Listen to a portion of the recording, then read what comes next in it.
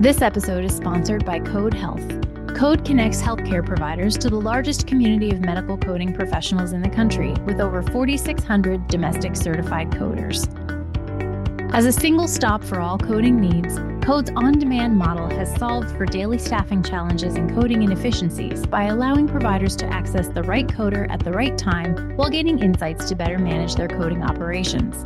To learn more about Code, visit codehealth.com, that's KODE health.com, or email Code directly at partnerships@codehealth.com.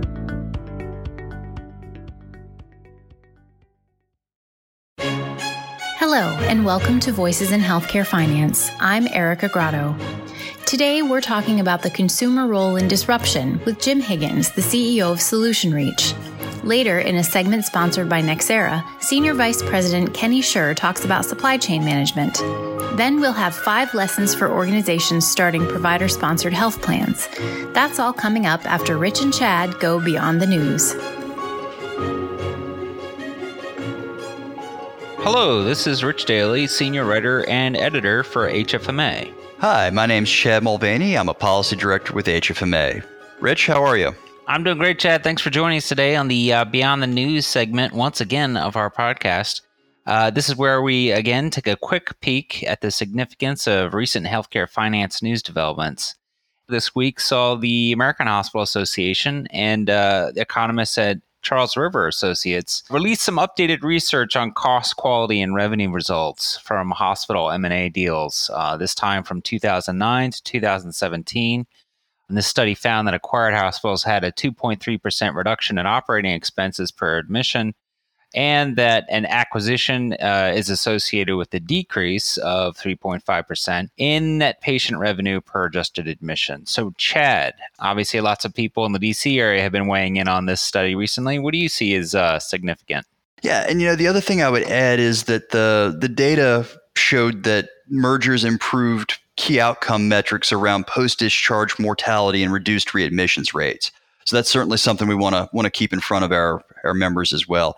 And the study's findings are very consistent with what we found and also what the original Charles River study from 2016 said.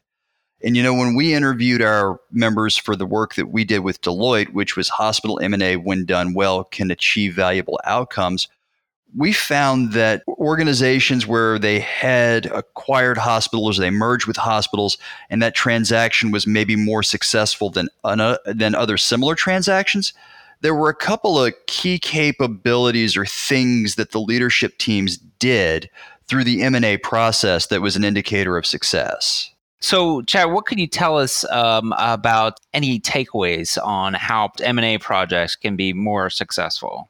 It's a great question. And certainly the things that we found were kind of the things that you would expect to find from successful transactions. At the outset, there was a strong strategic vision for pursuing the transaction. The transaction had specific financial and non-financial goals that were set for it, and there was executive level accountability for the integration efforts that was tied to those goals. There was a clear and honest conversation about cultural differences, and there was a lot of upfront decision-making around executive management teams on staffing. So who would remain in the leadership post, who would remain in that mid-level layer of leadership. And they were also sort of ripped off the bandage and got after some of the more fraught issues out of the gate, such as aligning clinical and functional leadership. And then it was a lot of best practice work around merging organizations and really sort of being diligent in following through on the project management plan for integrating the organizations and following targets for up to 2 years after the transaction closed. So, if you kind of bundle all of that together, the organizations that did more of those things were more likely to be successful in achieving what they had thought their estimated efficiencies were out of a transaction. Well, on a separate but also important news development, I wanted to check with you this week about the outlook for surprise healthcare bill legislation passing Congress before the end of this calendar year. There was a lot of legislative movement, of course, before Congress went on its August recess. Must be nice to have one of those. But many in D.C. are now raising questions about whether any surprise bill legislation will pass this year. What should we be looking at with this, Chad? I think prior to the break, prospects for getting some type of legislation around surprise bills was, odds were better that something would pass than not. Now I think with the break, they have heard from physicians and other stakeholders in their districts, congressmen and senators. And now I think there is some concern that, the current geographic median being pushed is something that is starting to cause more congressmen, more senators concern. But I'm not sure if those that support that approach are willing to compromise around something that also has an arbitration model over the top that would protect hospitals and physicians from sort of having a lower than anticipated or necessary rate set by individual plans. And so therefore sort of putting continual downward pressure on payments to physicians. So stay tuned. But I think at this point, if I was handicapping this one, I'd say the odds of something actually getting done by the end of the year for this Congress are pretty slim. And then, of course, heading into an election year next year, pretty much anything getting done doesn't look so great, I guess. I think that's right, Rich. Although to the extent that someone who would be advocating for this could turn this into an issue, certainly it may catch a little steam there. The other thing to keep in mind is that when the president released his executive order on price transparency back in June, one of the key planks of that was that the administration was going to do something on surprise bills. So, and I kind of blew that off under the assumption that Congress would take care of this problem for the administration. However, given how creatively the administration has been willing to interpret various statutes, if Congress doesn't act, I wouldn't be surprised to see HHS find a way to sort of contort an existing law to meet its needs under surprise bill. And certainly the president and the administration has, at least the last time they weighed in on it, and this has been many months, so the thinking may have changed, they were strongly in favor of a geographic benchmark. So I think that's something to watch too. All right. Well, hey, thanks for all those insights and for joining us today on the podcast, Chad. My pleasure, Rich. And keep up with the latest news developments in healthcare finance policy and practice by checking out our daily news site at hfma.org/news. Unlock practical industry resources by joining HFMA. An HFMA membership includes free access to more than 60 live webinars, also available on demand. Plus, gain access to expert regulatory analyses, industry news, live and online learning programs, professional certifications, and more. Explore the value of HFMA membership at hfma.org/benefits. Disruption is a hot word in healthcare right now, with no shortage of opinions on who the next great disruptor will be. According to my guest today, it's not a company or a CEO, but the consumer who is positioned to bring the greatest change to the industry. In this interview, Jim Higgins, founder and CEO of SolutionReach, talks about why healthcare providers need to start responding to consumer needs in order to succeed. There's no doubt that we need to think in healthcare, instead of using the word patient, we need to use consumer and we need to embrace that. We really, I think traditionally in healthcare, we think about patients. And so all of a sudden, if I say patient to you and then I say consumer, patient kind of fits this mold of how you run through the healthcare, continuum that is clunky, certainly, and we're trying to fix. But if you throw over consumer, you would think, oh no, a consumer would never accept some of the things that they have to accept in that patient experience and the patient journey. Certainly, when you think about consumerism, if you think about, okay, well, that's, one point of view, but the data backs it up. And here's a few data points that I think are really worth sharing. If you look at people thinking about online reviews and do I trust that? How does that look? And how does that affect even, hospital systems all the way down to the individual provider? 91% ages 18 to 34 trust online reviews as much as they trust personal recommendations. That has not actually been the fact until just recently. Before it was like personal recommendations are number one. Social comes out with Facebook, certainly, and so that takes over, but not anymore. That mix is really changing things. And if you think about what patients want as consumers, convenience and simplicity really rules the day. 51% of patients listed convenience as the most important factor influencing their healthcare decision. And this was done in a NRC study in 2019. So think about this. It beat out insurance coverage as you know, that came in as number two. So people aren't thinking about it in terms of, well, look, I'm just going to go to the provider or the hospital system where my insurance covers it, which traditionally consumers or patients have done. Not anymore. Certainly now we're saying, no, the number one thing is we want convenience and we want simplicity. And that's the most important thing, even beyond payments and what they have to cover out of their pocket. 80% of the patients say they'll switch providers solely for the increased convenience. And we really looked at that one internally here at Solution Reach, and we said, I don't know, let's really think about that. Let's test that. And we commissioned our own study just last year. And it was a study that we entitled Patient-Provider Relationships. So we really wanted to understand that. This study had about 2,000 people that talked to patients/consumers. And we have found that number one reason for choosing a provider was not the care they received, but the ease of working with the practice or the hospital. So again, I know that's a little bit more on the data side, but data tells a story. Tell me a little bit about patient relationship management in general, and then kind of how it relates to payment. Patient relationship management really kind of combines and focuses on three areas. The first area, and this is all digital certainly, but the first area is patient communication. When you think about kind of right message and the medium that the message is delivered, that could be through email, could be through text message, it could be through rich media messaging, it could be through voice, a lot of different mediums, right? The second part of it is patient interaction. And that's the ability to interact within that medium, right? So I receive a text message. Now I want to have a conversation about that message that I received, and it needs to happen in somewhat real time. And so you can do that. And then the third thing is the patient experience. And so communication, interaction, and experience. And really kind of the point of it all is to provide, again, convenience and simplicity, and to remove some of the frustrating obstacles that are inherent in healthcare.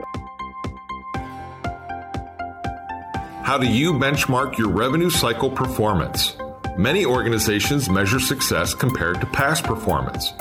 Others leverage software to benchmark against other facilities that share the same technology. But that only paints part of the picture. What about comparing your performance to your peers? Peers that you define in custom peer groups. MapApp is the online benchmarking tool from HFMA that helps organizations compare their performance against data from more than 600 facilities. Interested in taking the next steps to identify your revenue cycle opportunities? Visit hfma.org/MapApp. Supply chain management can be difficult in any industry, but in healthcare, there are unique challenges. In this sponsored segment, Kenny Scher, Senior Vice President of the consulting practice at Nexera, discusses the importance and the challenges of good supply chain management. I've seen surveys lately that indicate supply chain management is a high priority for healthcare organizations. In your experience, is that the case? Is supply chain management something that healthcare organizations pay a lot of attention to? Yeah, absolutely. So the simple answer is absolutely. A lot of our organizations and acute care in general, but also the continuum of care has spent a lot of time over the past decades and years really focusing on the clinical aspects, which they absolutely should. That is the number one top priority. But as our organizations transition into this more outcome-based environments where patient satisfaction scores play a massive role, and as our organizations continue to face the changing financial environment of our healthcare, and as our organizations face a more consumer-driven environment, the focus is shifting from just that clinical perspective to all of these ancillary areas that really help our organizations continue to operate efficiently and effectively to actually do that patient care, that number one top priority. And supply chain is one of those major focus areas. And if it's not one of those major focus areas, it absolutely should be. Supply chain should have a seat at the executive table.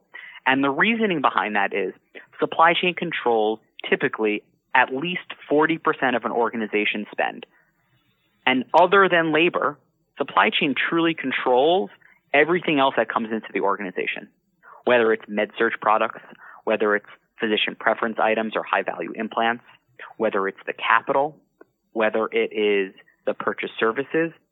Supply chain controls all of that, number one, spend and the expenses associated with that, but also all the operational aspects. So all of those industry trends that I mentioned before are leading reasons why supply chain is actually being elevated within organizations. If clinical staff doesn't have the right equipment, then they can't get their patient out the door and get them better. If the clinical staff doesn't have the right product at the right time, and from the supply chain perspective at the right cost, then it impacts clinical satisfaction, which then impacts patient satisfaction.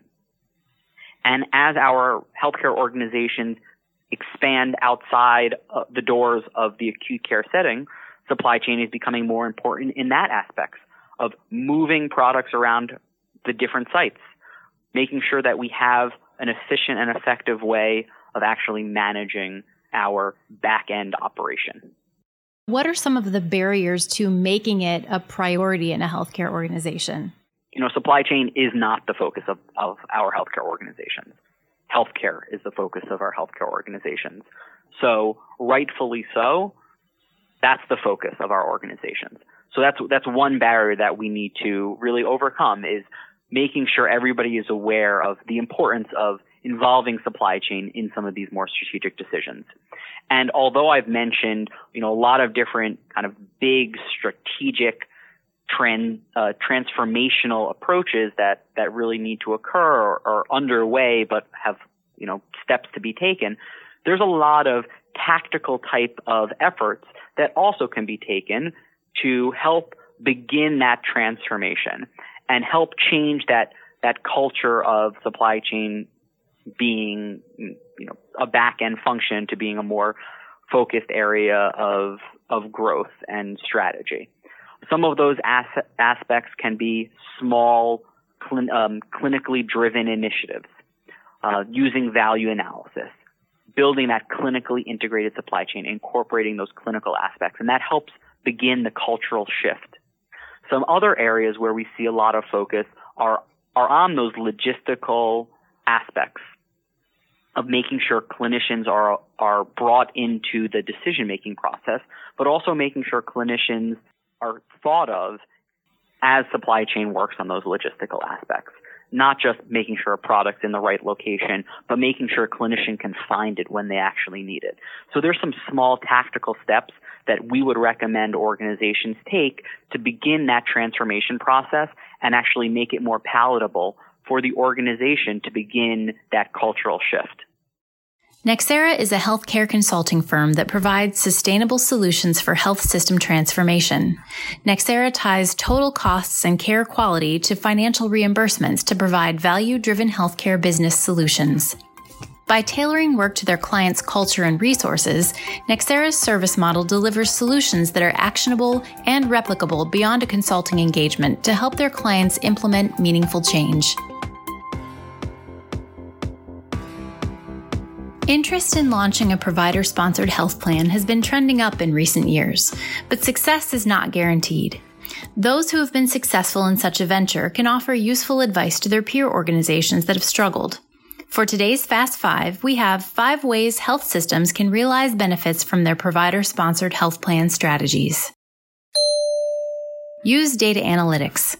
Knowing where costs are coming from can help the organization better understand those costs and make way for improvements. Be prepared for losses.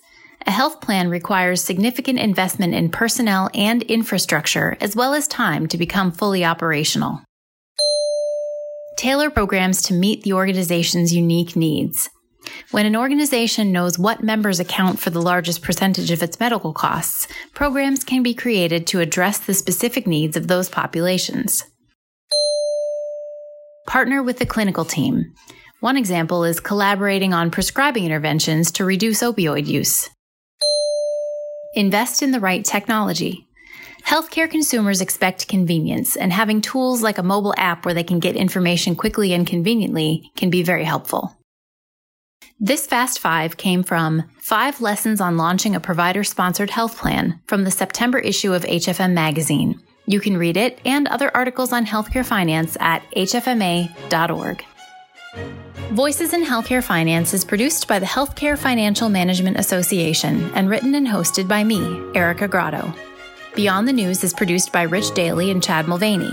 Sound editing is by Linda Chandler. Brad Dennison is our Director of Content Strategy. Our President and CEO is Joe Pfeiffer, and you can check out his podcast, Cup of Joe, on your favorite podcast app. Special thanks to our sponsor this week, Nexera Inc. Please look for us on social media. We're on Twitter at HFMAORG, and we're also on Facebook and LinkedIn. And as always, if you have thoughts about our podcast or ideas for future episodes, you can reach out to our team at podcast@hfma.org.